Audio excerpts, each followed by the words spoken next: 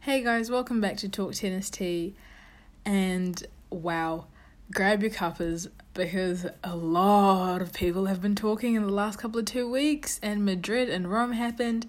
So make sure those cuppers are quite warm and you got a big one because we've got some steaming hot tea for you guys. So let's get straight into it. So we had two Masters 1000s back to back, Madrid and Rome, both on the clay, both extremely, I wouldn't say extreme drama. One of them was very mild, and then the other one just everything escalated. So yeah, a lot of people have been talking, in particular our favourite person and a friend to our podcast, not really a friend, but someone who we talk about a lot, Nick Kyrgios, was moving a bit mad. He was moving crazy. He was being honest, but he was saying a lot of crazy stuff. So, just a recap of the results for those two tournaments. Novak Djokovic won Madrid, and he won against Stefanos Tsitsipas in the final. I thought it was a great week over there. Obviously, we had the retirement ceremony for Ferrer, which was kind of sad. Again, he had to play Alexander Zverev, which was a tough match, but, he did his best and he tried, and Alex was very, toned down and very humble. I think that's the correct word I'd say. He was very humble in his win, and he didn't overshadow the man of the hour, which was Ferrer at that time. Ferrer's wife and their son came as well, and they were there. And obviously before the tournament, there was obviously another thing with him as well. So there was a lot of praise, and it was basically centered around David Ferrer, and that was very nice. Big up to Stefanos. I had to say the match of the tournament. What am I on about? It's been a long day, guys. The match of the tournament had to be Stefanos versus Alexander Zverev, which was probably it wasn't like the Roger versus Steph where it was the changing of the guard, but this one was kind of like cementing who's the next gen king, and Stefanos won that one. And we know Stefanos is the next gen king. Stefanos has had the better season, let's be honest. Stefanos has made semifinals. He's won titles, whereas Alex isn't looking that good. He is currently playing, at the moment this week, we're seeing Geneva and Lyon. Those are the ATP tournaments going on at the moment, and he's doing quite well. So hopefully he gets a good run, and hopefully he puts in a good show before Roland Garros, which is next week or in the coming weeks to come. But it wasn't like he hasn't been looking good. This was probably, I think he made a quarterfinal appearance in Madrid, so this was good. But Alex still has a lot way to go before we can say he's back. But yeah, basically Steph showed up, put in the work, and there was drama. There was a meme of apparently Alex got a time violation because of Steph being too slow. And so there was a meme of Sasha yelling at Steph to hurry up, and Steph just walked away and looked the other way. So I thought that was funny. If you haven't seen it, why are you not following me on Twitter? Why are you not following me on Instagram? Because that is where you will see the memes. I literally retweet, repost, tweet occasionally, very occasional. I'm usually like the liker, retweeter of other people's stuff. But you will see a lot more if you're following me. So don't miss out just because you're not following. Make sure you're following, and you will get all that information. But yeah, also those who do follow, thank you for following. Hope you guys are liking the content. More is coming. We are trying to do bigger and better things, so please stay with us on that. But yeah, anyway, Steph and that meme was pretty funny. It wasn't a meme, it was live. It actually happened, but people turned it into a meme, so that was good. And then Steph won against Nadal, which was the first time he's ever won against Nadal, and this was the semi-final to get into the final. So Stefanos really had a great tournament, and he did very well. I couldn't fault him. I was a little bit, obviously, with Stefanos winning against Nadal. A lot of Nadal fans were like, or a lot of fans were like, oh, Nadal hasn't been doing that great, he can't even beat Stefanos Tsitsipas, but it's not that. It was just they both played an amazing game. Stefanos was just the better one of the day, and yeah, that's the way it goes. That's the way the cookie crumbles. But we can't even say Nadal isn't in form anymore, because Nadal, he's just come off a win from Rome. And he's the only one out of the ATP to defend a title this year. So that's really saying something. And looking at the field this year, that's pretty big. Over to the women's. Kiki Bertens won the women's title against Simona Halep. And that was good. I didn't watch the match. I did see the scoreline, and I thought Simona was going to win. I did. If you watched, why do I keep saying watch? I don't know. Excuse me. If you listened to the previous podcast where we did the draw reaction to Madrid, and it was the Instagram Tea podcast as well, I did say that Simona was one of my tops to win the title, so I was a little bit surprised. I was happy she made it to the final, but I was a little bit surprised that she didn't go all the way. But obviously Kiki Bertens was playing the amazing game and doing well on that day. Also about the women's side, a lot of withdrawals, a lot of injuries. We saw Caroline Wozniacki, she has a leg injury, or if that was in Rome, but it's not looking good for them, especially going into the Roland Garros. So hopefully everyone is sleeping, resting, going to physio, going to training, going to the gym, and making sure they're healthy, because the women's side is not looking as fire as it usually is. So, yeah. Moving on to Rome, and this is where a lot happened. Congratulations to Rafa Nadal for winning his first title on clay for this year. At Rome, he did amazingly. It was a stunning week for him. He played against Novak Djokovic, and you guys know the feelings. Djokovic, it was his birthday either today or yesterday. I cannot remember, but happy birthday, Djokovic. Wish you many more years to come and more success on the year. But besides that, Nadal played amazingly, convincing lead. It was the first, I think he won the first set, 6-love, and I watched that. That's the set that I watched before I went to sleep, and it was like I've watched Novak and Nadal play and Rafa play, but I was convinced, like, there is no chance that Rafa is not prepared at all for Roland Garros. I think it's just the case of everyone else before him, everyone else below him and ahead of him are prepared as well. So it's a tough competition, especially in the men's draw this time.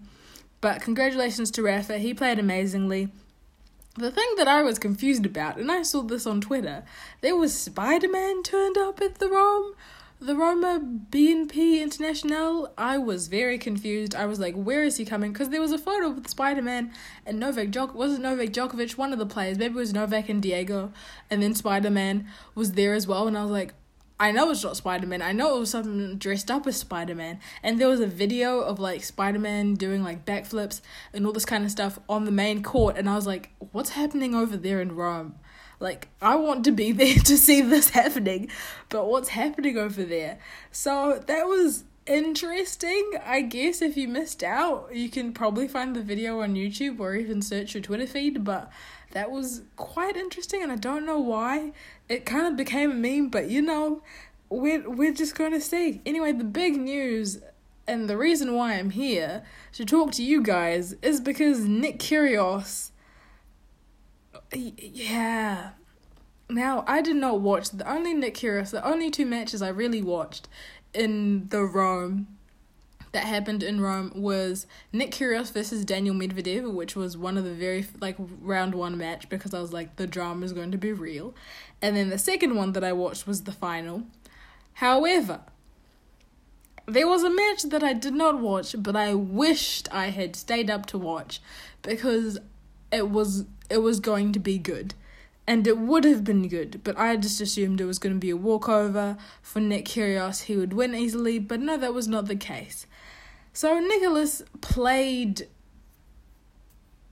Casper Ruud in the second round of Rome, and Nick ended up defaulting and being defaulted and getting a fine. All because he threw a major tantrum. He was yelling at umpires, he threw a chair, and he smashed some rackets. And to be honest with you, I was like, okay, like we've seen tantrums before. Djokovic throwing everything out of his bag, that's one thing. And then kids, Daniel Medvedev hitting the FedEx box in Monte Carlo, Stefanos smashing the headphones at the Next Gen finals. We've seen some tantrums. But Nicholas went above and beyond, and I feel like he went too far. Like, I haven't ever seen, or maybe it's happened before, but I haven't seen a high-profile, well, it wasn't even high-profile, match, really, where someone has threw a chair. Like, yes, yelling at the umpire, yes, smashing a racket, but when you start to throw furniture, that is where we have a problem. So he did that, and when I was researching for this podcast, I was reading a few articles, and I didn't know he got fined. He got fined for his behavior, so that was good. But that wasn't the biggest drama. The biggest drama was, also his opponent, Casper Ruud, also said that he should be banned from the sport in the on-court interview. And the other thing that made it worse, I think, is because it was a tough match, I do have to say. I don't remember the score, but I'm pretty sure there was a few tiebreakers, or there were pretty few it was 2 sets, and it was pretty tight, and Nick was actually leading in the third set. So they were in a third set already, and it was pretty tight. But Casper Ruud, his celebration, obviously, because Nick was defaulted, Nick left the court, but Casper Ruud celebrated. He didn't just do the clapping of the racket. No. Casper went all out, and he was like he'd won a proper 3-set match. And when I saw that, I was like, what? So I thought people were angry at Casper because he did that. And then I later realized, oh, no, that's not the case. Nick did some things. And I think, I don't know, I didn't watch the match. I didn't see anything about there being beef or them fighting throughout the match, so I didn't think that happened. But obviously Casper was feeling some type of way. And then I realized Casper Ruud trains at the Rafa Nadal Academy over in Mallorca, Spain. So that's when I was like, oh no, this is deeper than just a match. This is back to when Rafa said that Nick wasn't good for the sport. And obviously Casper feels the same way because he said Nick should be banned. But so that brought Nick into some kind of feeling some type of way, and Nick went on a podcast that is the No Challenges Remaining podcast, hosted by one of the New York Times writers, Mr. Rothenberg. So he did that. I personally have never listened to the podcast. I have not listened to this particular episode. Do I want to listen? Yes. Will I listen? No. But I'll give you my thoughts on that later. So Nick basically went on this podcast, and it was roughly a 15-minute podcast where he basically bashed the ATP and talked about his story and his life, basically. So from this, a beef with Uncle Tony basically arose. Uncle Tony said Nick is not good for the sport. This is before the podcast. He released a statement saying Nick is not good for the sport. He should be banned.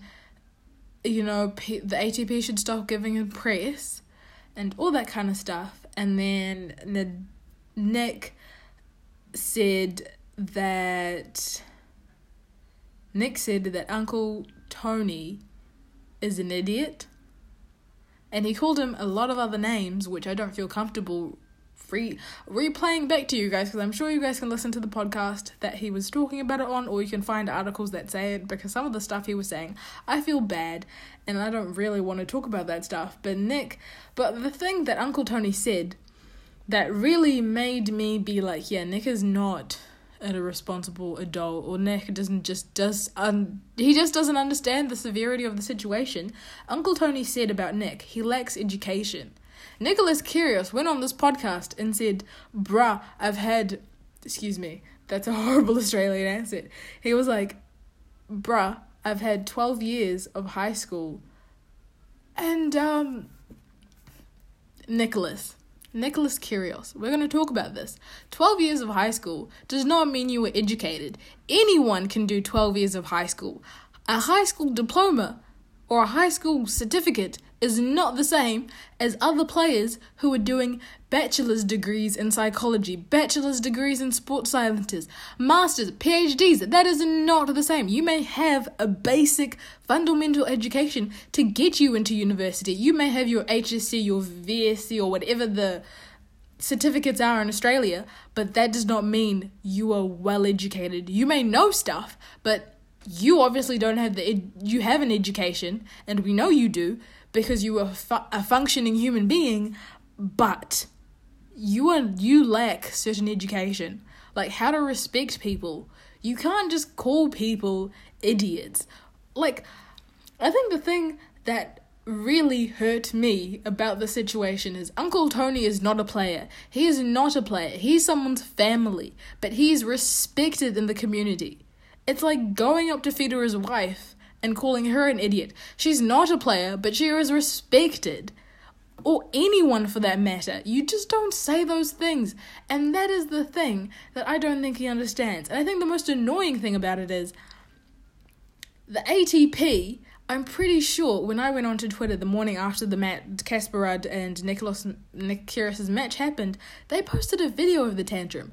I'm not sure if it was them or some other sports site or some other, or maybe it was Tennis TV. Someone posted a video of the tantrum, and I'm like, no, that's not okay. Like, going back and looking at it, he shouldn't be getting publicity over this, because it doesn't look good on tennis, and it doesn't look good on the sports, and we all as fans look like dumb people because we're supporting this. And at the end of the day, I know Nick has a lot of fans, and I know he has a lot of following, because let's be real, Nick is good at tennis. There is I cannot deny the fact that he's good at what he does. He's a good player. It's if he applied it, and I always tell you this, I am a fan. But it's a love-hate relationship with Nicholas. It's really a love-hate relationship, because the things he says and the things he does just make you want to wring him by the neck and be like, pull it together. Actually pull it together. And coming from these statements, not only did he say stuff about Uncle Tony, he said a lot of stuff about Andy Murray, Rafa Nadal, Novak Djokovic, Stan Wawrinka, Fernando Verdasco. There was a lot of things he said in this podcast. And I just don't know. I really don't know how to feel about it. And it was only after, I read lots of articles to try and get an idea of what was said in this podcast to really understand what he was trying to do. And I still don't get it, because allegedly, I didn't listen to it, but I was watching other videos, and Nick said that it wasn't his choice to pick tennis. It was his family's choice. Nick wanted to play basketball, but his family was like, no, play tennis. And I just think, wow. I had no words. Wow. Just wow. Actually no words. But anyway, there was more juicy stuff. I do commend Nick for going and speaking his truth on the podcast. There's nothing wrong with that. We all love juicy tea. I love juicy tea. I was hurt by his stuff. I shouldn't be hurt, but I was very shocked and kind of upset about his statements to Uncle Tony and towards Nadal, because I am a massive Nadal fan. And also he said some things about Andy Murray, how Andy's record against Novak Djokovic is kind of pathetic and is really appalling and all that kind of stuff, and how he he should have got better matches. And that's not a dig at Andy, really. It's just kind of really? You're supposed to be friends with these people and you can just openly bag them. out like that. But Nick has this, he has this mentality of like, just be 100% real, be 100% honest. This is me. If you don't like it, that's your problem. That's fine. Deal with it elsewhere. But the thing that I commended Nick on was he talked about Djokovic, and he said some real truths that I was like, ooh, the tea is piping hot. So Nick said Jocko was he has a sick obsession with wanting to be liked, his cringe-worthy celebration, and that he will never surpass Roger Federer.